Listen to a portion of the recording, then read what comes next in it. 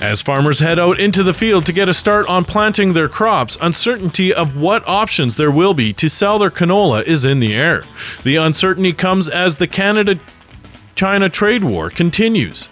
However, there are things producers can do to make sure it does not affect their bottom line.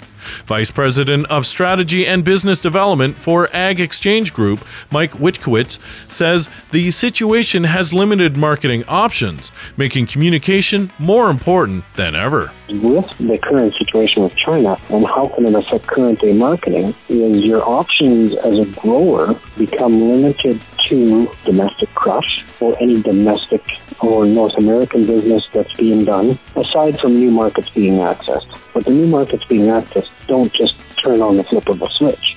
He says it's important for farmers to drop a plan and start diversifying buyers. So expanding your network of buyers you can access is the best way to do it. We at Ag Exchange Group have the CXM 360 service, which really helps growers access more buyers in a more efficient way. And so that's one opportunity that's there. But regardless of our system, which is a great way for them, growers need to diversify their marketing plan and look beyond the way it's always been done in the last few years. He says that they are hearing a lot of feedback from their buyers about the situation, which has given them some insight. So current buyers are looking for opportunities that they have, and they're not coming with their opportunities will always be niche opportunities, our current active buyers.